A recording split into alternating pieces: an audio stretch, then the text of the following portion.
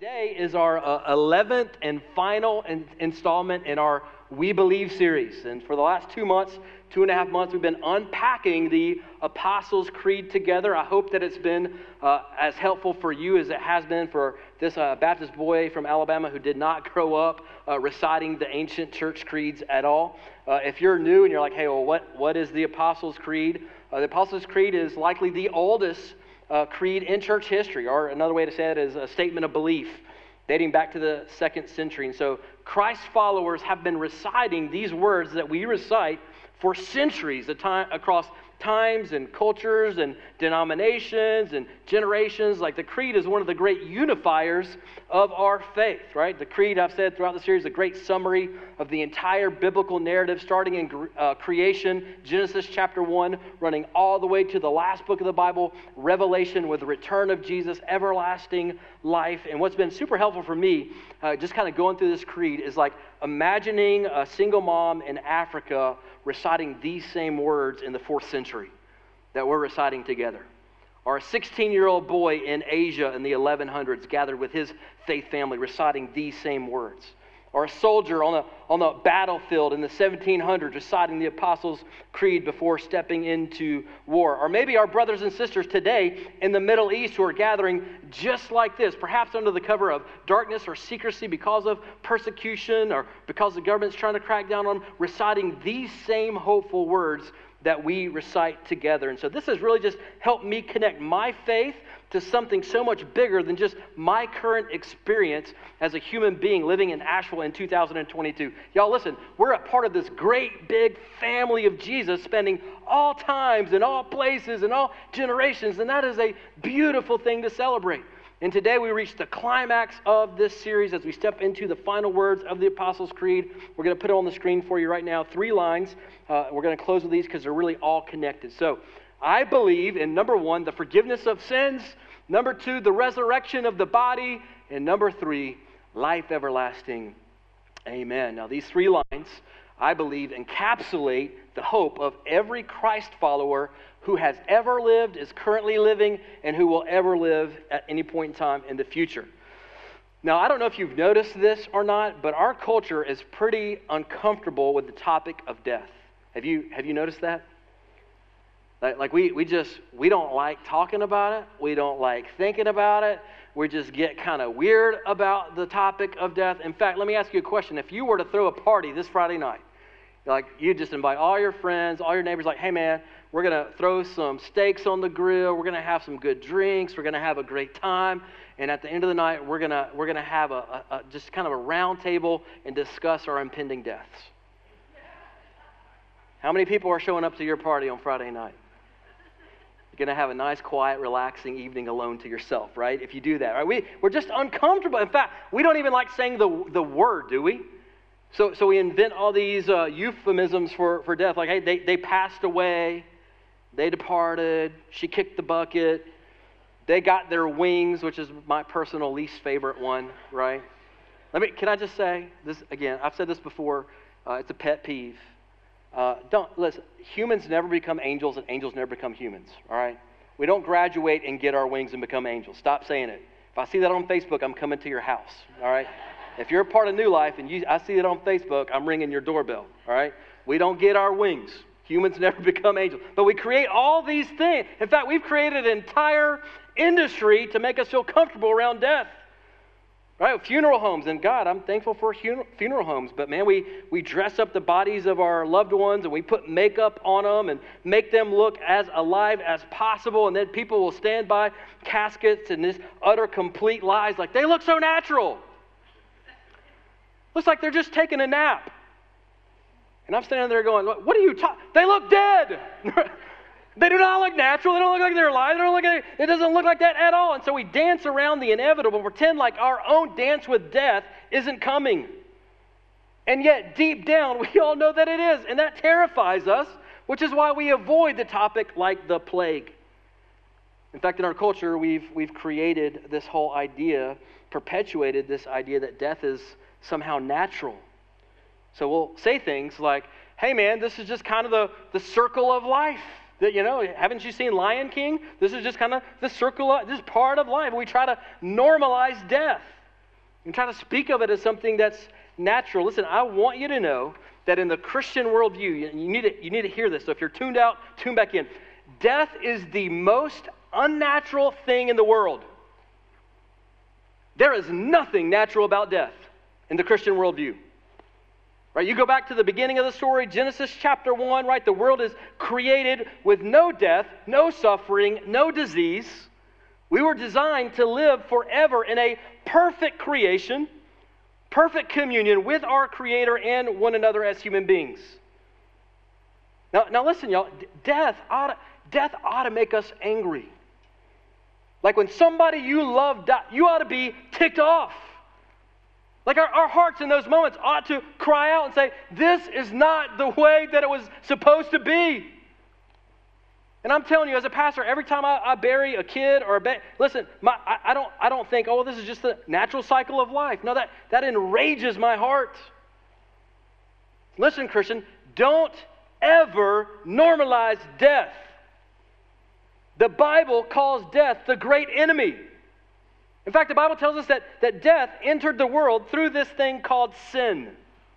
Death is a byproduct of sin. Now, our first parents, according to the scriptures, Adam and Eve, they chose their way over God's way, just like you did and just like I have. And sin catapulted the world into this incredible cycle of chaos and suffering and pain and death. Death exists because sin exists. Sin is the problem.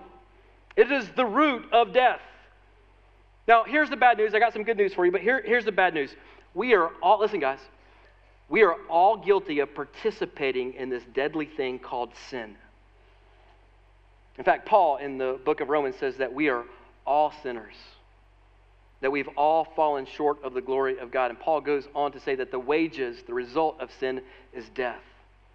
Not just a physical death, but what the Bible calls a second death, eternal separation from a perfect and holy God, which then I think begs the question, what is sin, right? Culture has all kinds of definitions for what sin is now. We've kind of glossed it over, sugarcoated it. All sin is now is like, oh, whoopsie, I made a mistake, or I had an indiscretion or something like that.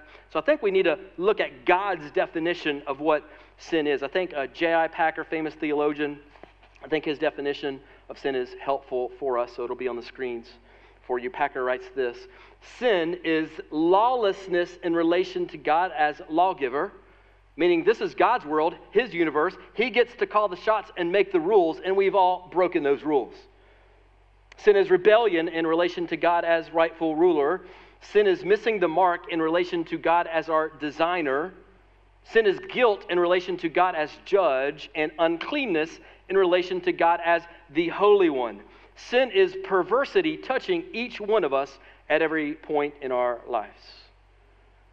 Listen, y'all, we have all broken God's law. Every single one of us. Now, if you're out there and you're thinking, well, Chris, you don't know me, bro. I'm a good person. I recycle. I drink out of paper straws. I would just say to you, good for you. You're still a bad person, and paper straws are the worst invention of the last half century. All right? It's a dumb idea. They dissolve in your mouth when you're trying to drink your unsweet tea. Terrible idea. So let me just, if that's you and you're like, man, not me, Chris, like I'm a good person, I'm all good. Let me just ask you a couple of questions. Have you ever lied? Well, yeah, Chris, a couple of lies here and there, but like I'm not a liar. Okay, well, have you ever taken anything that wasn't yours? Well, yeah, but I'm not a thief. Like, remember the paper straw thing? Like I'm a good person. Have you ever lusted in your heart after someone who was not your spouse? Have you ever been jealous over someone? Have you ever gossiped about somebody behind their back? Have you ever dishonored or disobeyed your parent? Like, man, we can't even get halfway through the 10 Commandments and you're all guilty as junk. That's only halfway through. Listen, guys, we are all sinners. Every one of us. Rebels against a perfect and holy God who loved us and created us. Again, the Bible says in Romans chapter 5 that the wages of sin is death. That's one reason why we say at New Life oftentimes we all share a common problem, and that's sin, and we share a common solution, and that's Jesus. So listen, church family, your greatest problem right now is not your messed up marriage, as important as that is. Your biggest problem right now is not that school is really hard, or that your boss at work is a big jerk, or that you need more money to pay your rent in 2 weeks. All of that stuff is important. I think God cares about all of those details, but I need you to hear me say this. Your biggest problem this morning is that you need to be forgiven of your sin against a perfect and holy God. And that is why Martin Luther, one of the great reformers of our faith, said that this line, the forgiveness of sin, is the most important line in the entire Apostles' Creed. And the reason that Luther said that is because if this line isn't true, if there is no forgiveness of sin, then nothing else that we've studied in the Creed matters. Because we're all doomed if this is not true. Like all the other incredible things that we've looked at the last 10 weeks about God being this awesome, almighty creator who created everything that is, who sent his only son, Jesus, who was conceived by the Holy Spirit, born of the Virgin Mary, suffered under Pontius Pilate, lived a perfect life for us that we should have lived, died a death for us, rose again, ascended to the right hand of the Father, sent us the Holy Spirit, birthed the church, like all these glorious things that we've studied. None of them matter if this is not true. None of them matter if this is not true. This is the most important line in the entire creed. Because if this is not true, everything else in the creed is completely meaningless because we are all headed for death and hell. Now, that's the bad news, but I got good news for you this morning. Listen, guys. In Christ, listen to me. In Christ, there is forgiveness of sins. In Jesus, we go from sinners to saints in his eyes. Now, let me show you what I mean. This will be on the screens for you. This is Ephesians chapter 1. This is Paul writing to a church 2,000 years ago in a city called Ephesus.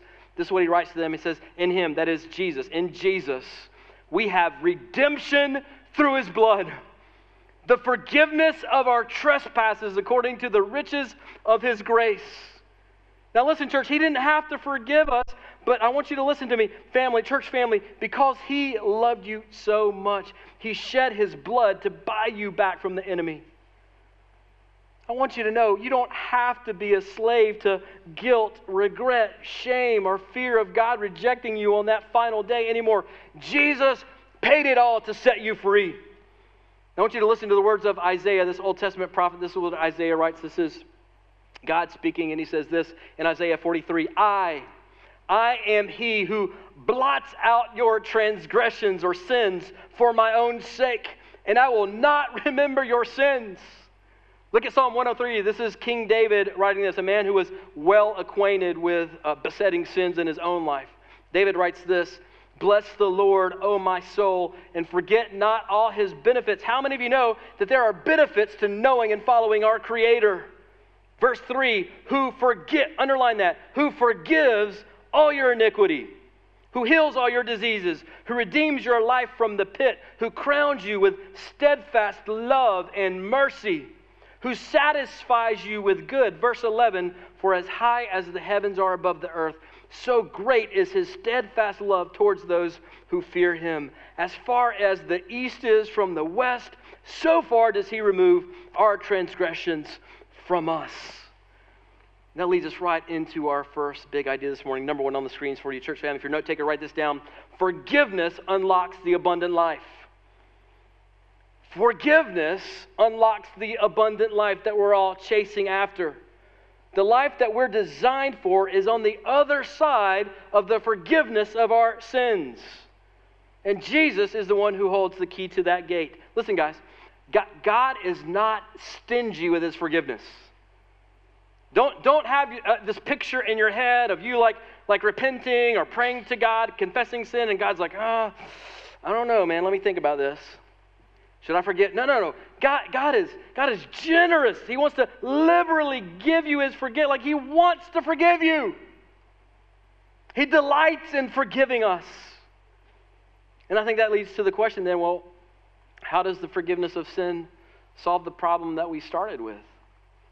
Death, right? Isn't death the great enemy? So how does me being forgiven from my sin based on the life, death, and resurrection of Jesus, how does that help me face this horrible, terrifying enemy called death?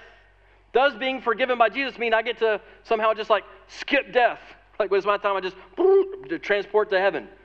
That's not how it works. I think this is where the writers of the New Testament, the architects of the Apostles' Creed, point us to this really helpful idea of a coming bodily resurrection on the last day.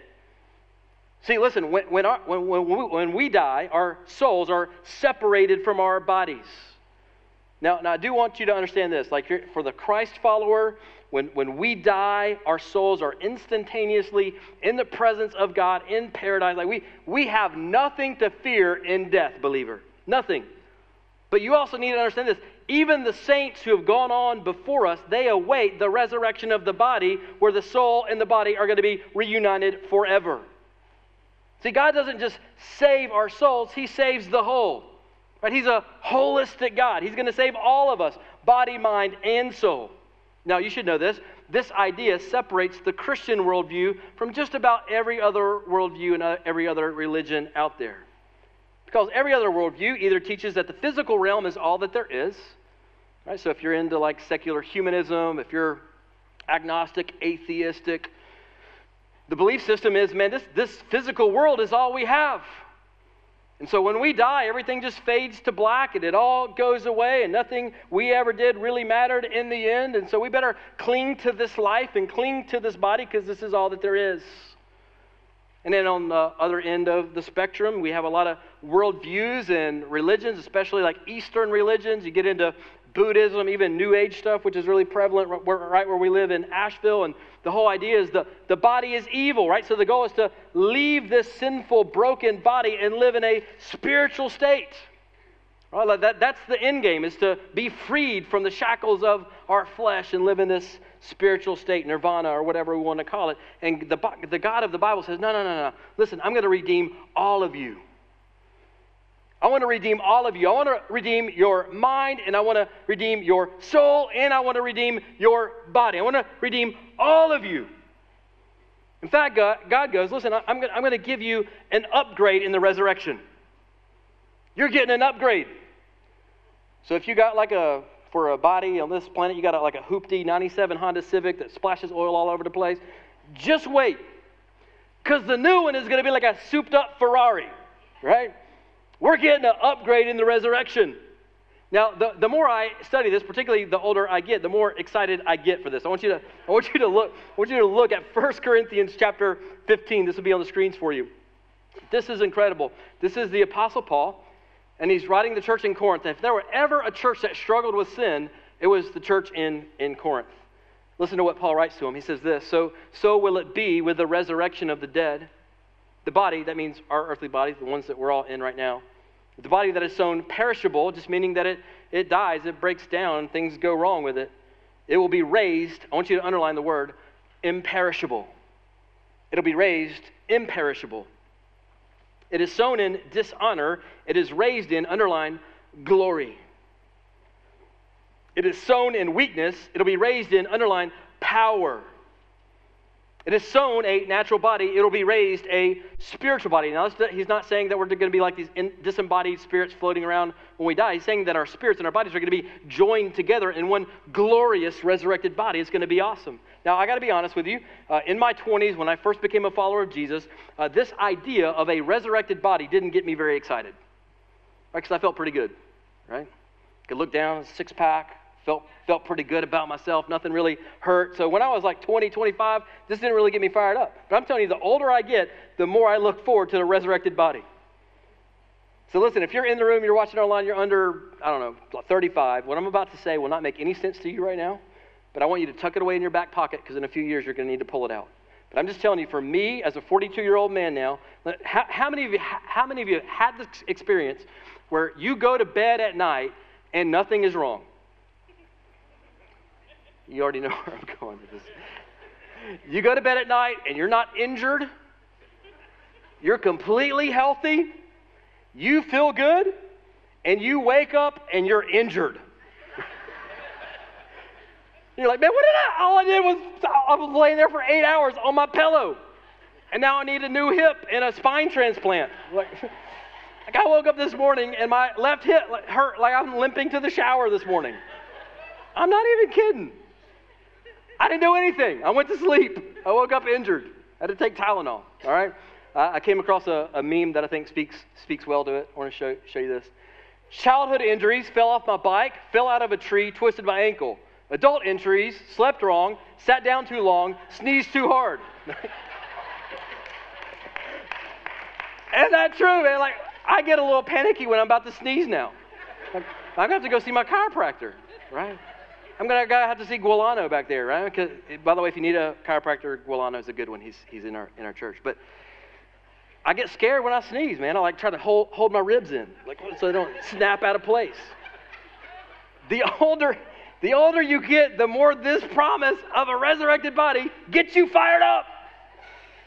Listen, the coming resurrection means, listen, y'all, no more backaches, no more seasonal allergies, no more Tums, no more anxiety meds, no more hemorrhoid cream for the 50-plus crowd. Don't email me. No more dental chairs. No more acne if you're under 20. No more sleep injuries if you're like me in your 40s, right? It's going to be incredible. Now, maybe you're like me and you've had questions, or I don't know, maybe it's just me, but maybe you're like me and you've had some of these questions like, well, what will our resurrected body look like? Like, what will they be able to do? Will people be able to recognize us? Will we be able to recognize other people? Will we be wearing clothes? Will we be in the buff? I don't know. There are a lot of details that the Bible simply does not give us answers to as it relates to the resurrected body. But here's 3 things that we do know just based on the text that we read in 1 Corinthians 15. 3 things we know about our resurrected bodies. Number 1 is they will be imperishable. Verse 42. They will be imperishable. That means they will never grow old. They will never get sick. They'll never break down. They'll never hurt. We will be able to sleep with no fear of injuries in the resurrected body. That's a good day. Here's the second thing we know about our resurrected bodies, what they'll be like. Number 2, Paul says they will be raised in glory, verse 43. Meaning, our resurrected bodies will be unimaginably beautiful, attractive, glorious. So if you got hit with an ugly stick in this life, just wait. Tom Brady and Giselle will have nothing on your resurrected body. It'll be incredible. Number 3, says that our resurrected bodies will be raised in power. Verse 43. Our bodies, simply stated, will be able to do things that our current bodies are incapable of.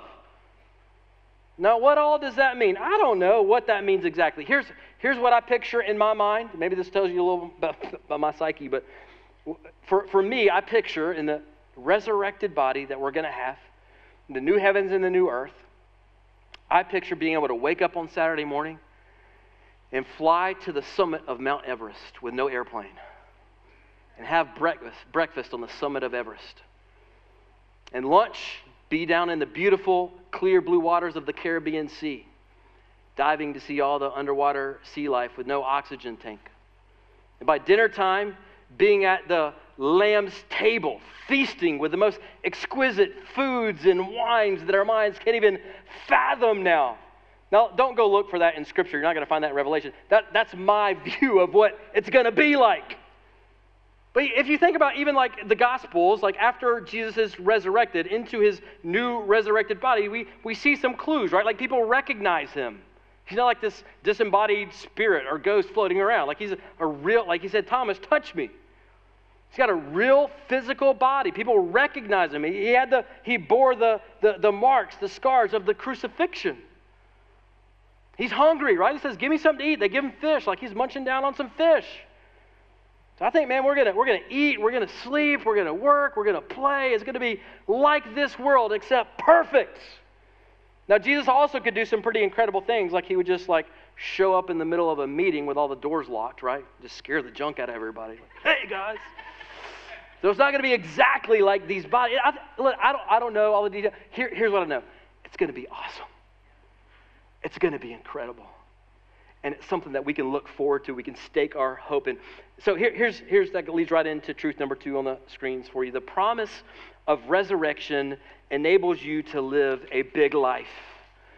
The promise of resurrection enables us to live a big life. By that, I mean, listen, guys, we live in an age when so many people are ruled by fear.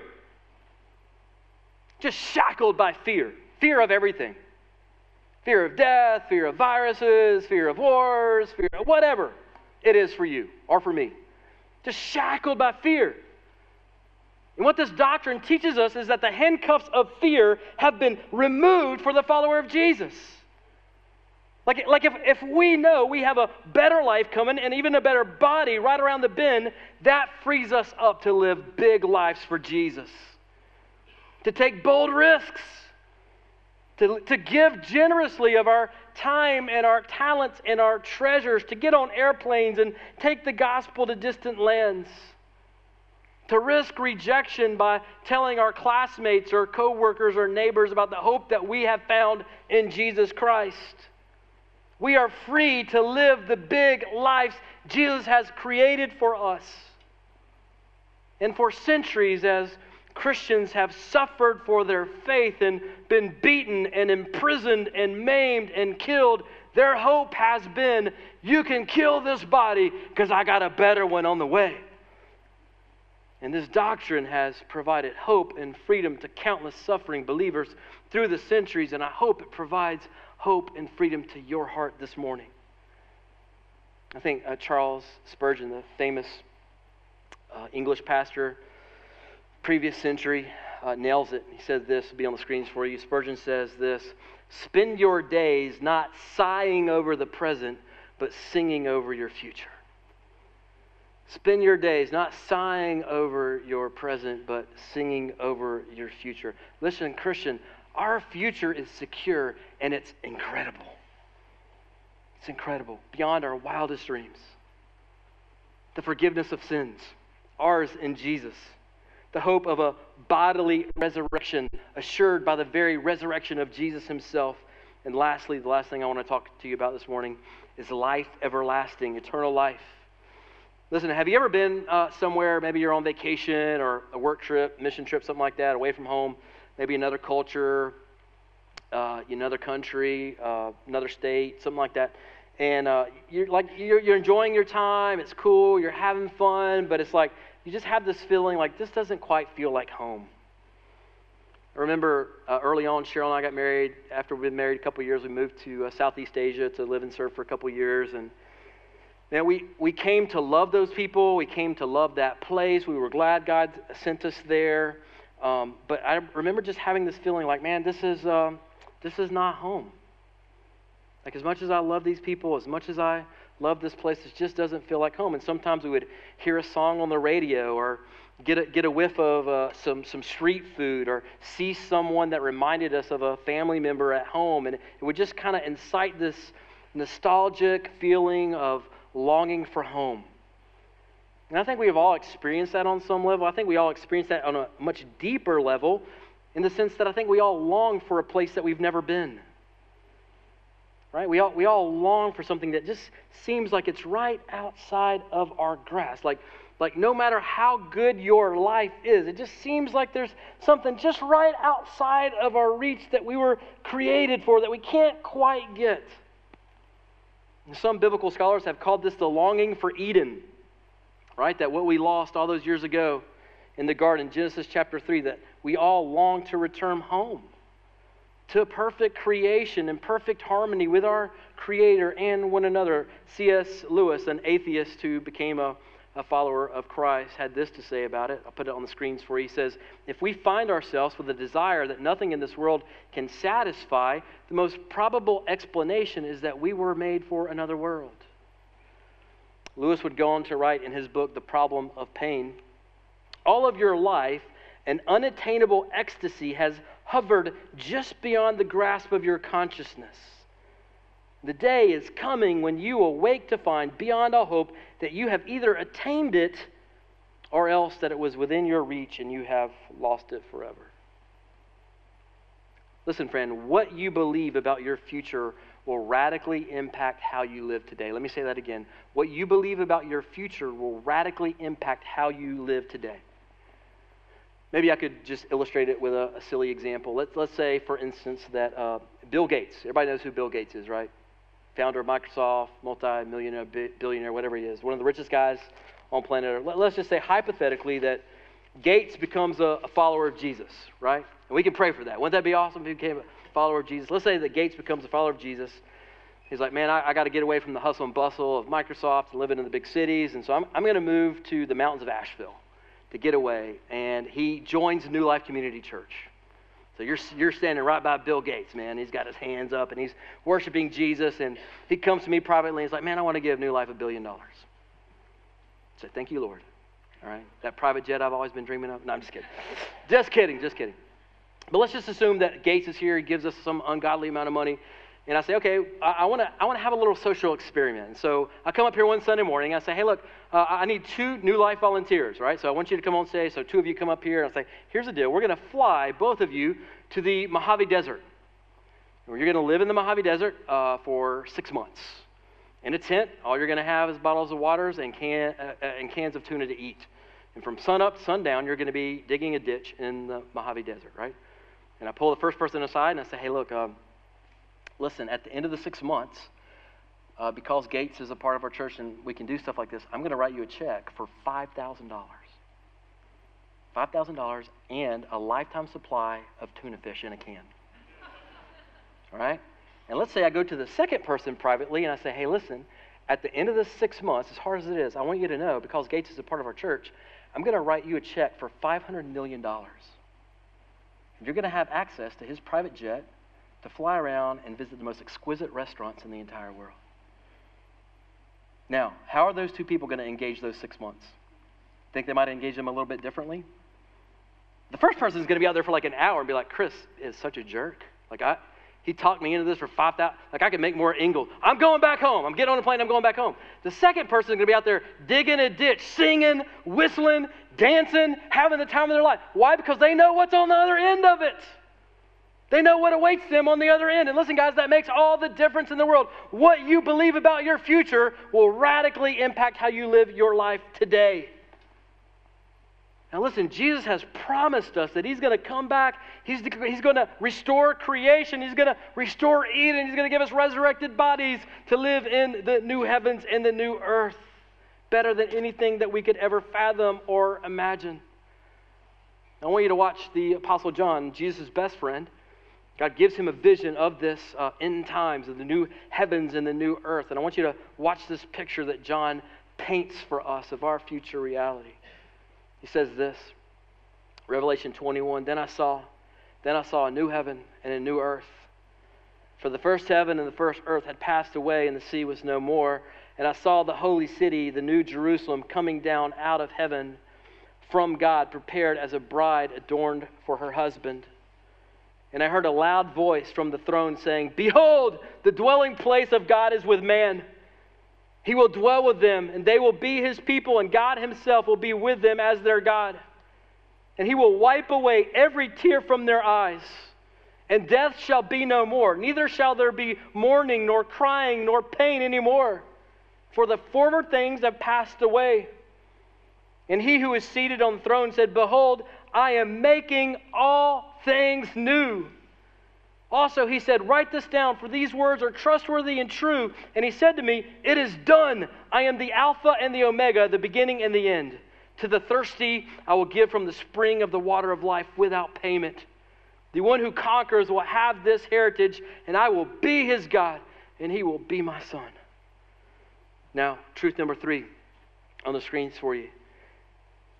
Jesus is the one guide who can walk you all the way home, and there is no other.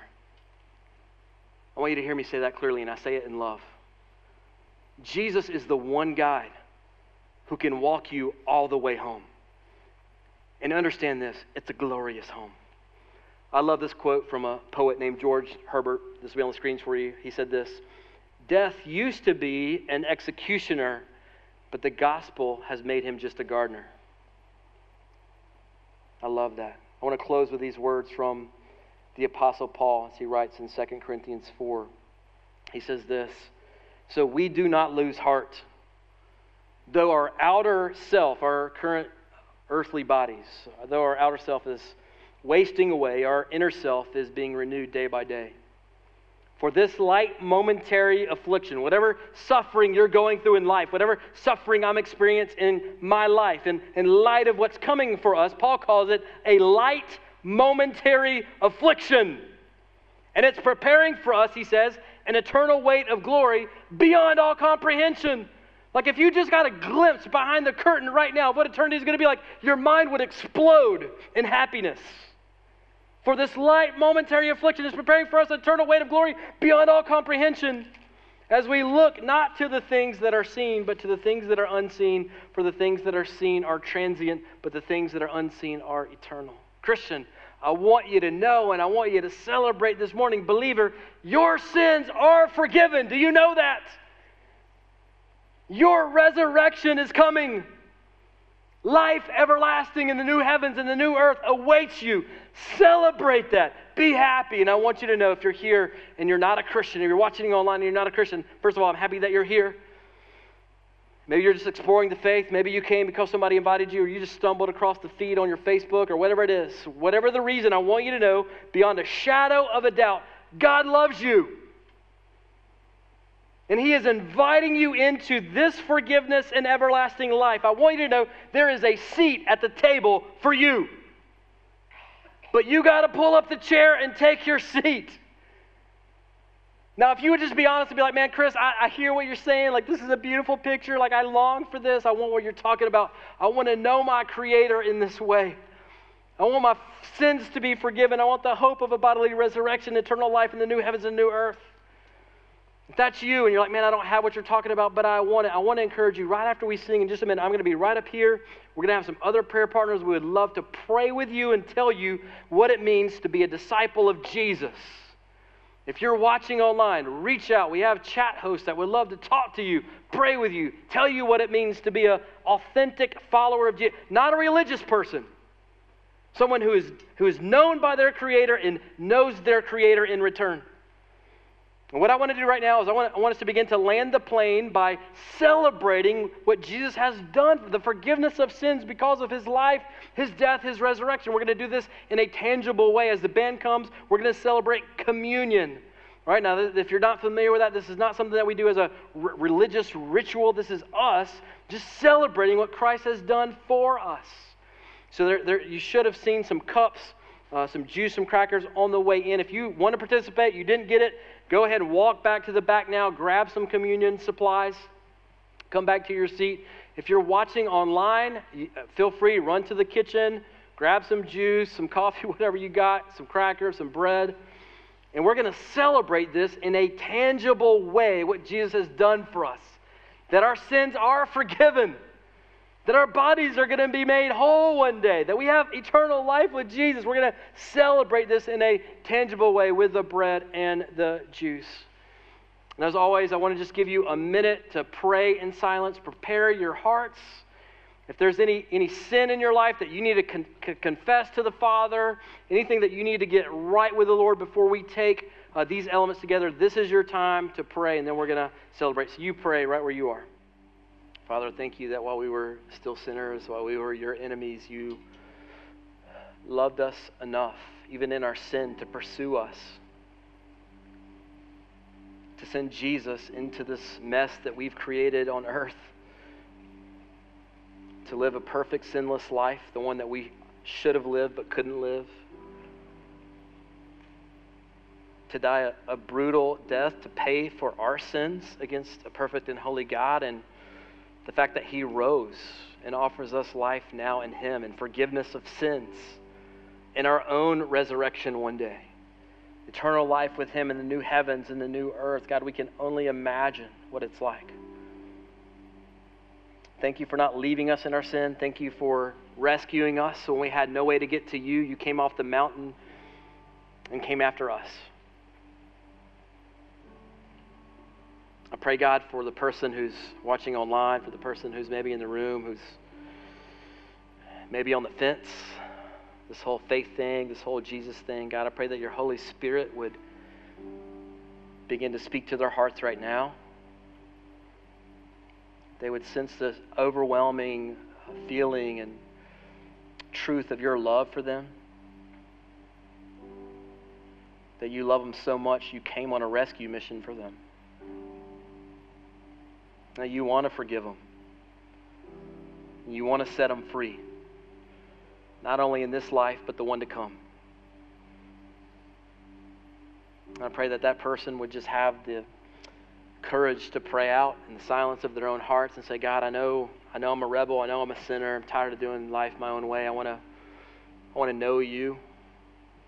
I want you to forgive my sins. I want the promise of the resurrection and eternal life, God. And so the best way I know how, I turn away from doing life my way. And I pledge my life and my allegiance to King Jesus. And Father, I pray for the people that prayed that prayer, that they would have the boldness to come and talk to somebody, come tell somebody, tell a friend that they came with, come talk to me, reach out to a chat host so that we could walk this new journey of following Christ with them well. We love you. We thank you so much. We pray all these things in the beautiful name of Jesus. Amen. Church, would you stand with me? We're going to recite the creed one last time, then we're going to take the bread and the juice. The creed will be on the screens for you. If you believe it, I want you to say it like you mean it with me. On the count of three, 1, 2, 3. I believe in God the Father Almighty, creator of heaven and earth, and in Jesus Christ, God's only Son, our Lord, who was conceived by the Holy Spirit, born of the Virgin Mary, suffered under Pontius Pilate, was crucified, died, and was buried. He descended into heaven. On the third day, he rose again from the dead. He ascended into heaven and is seated at the right hand of God the Father Almighty. And he will come again to judge the living and the dead. I believe in the Holy Spirit, the holy Christian church, the communion of saints, the forgiveness of sins, the resurrection of the body, and life everlasting. Amen. Now, the night before Jesus was crucified, he shared one last meal with his disciples. He gave thanks to the Father, broke apart the bread. He gave the bread to his disciples and symbolically to his modern day disciples today. And he said, "This is my body, which is for you. Do this in remembrance of me." And so we eat in remembrance of our Savior this morning.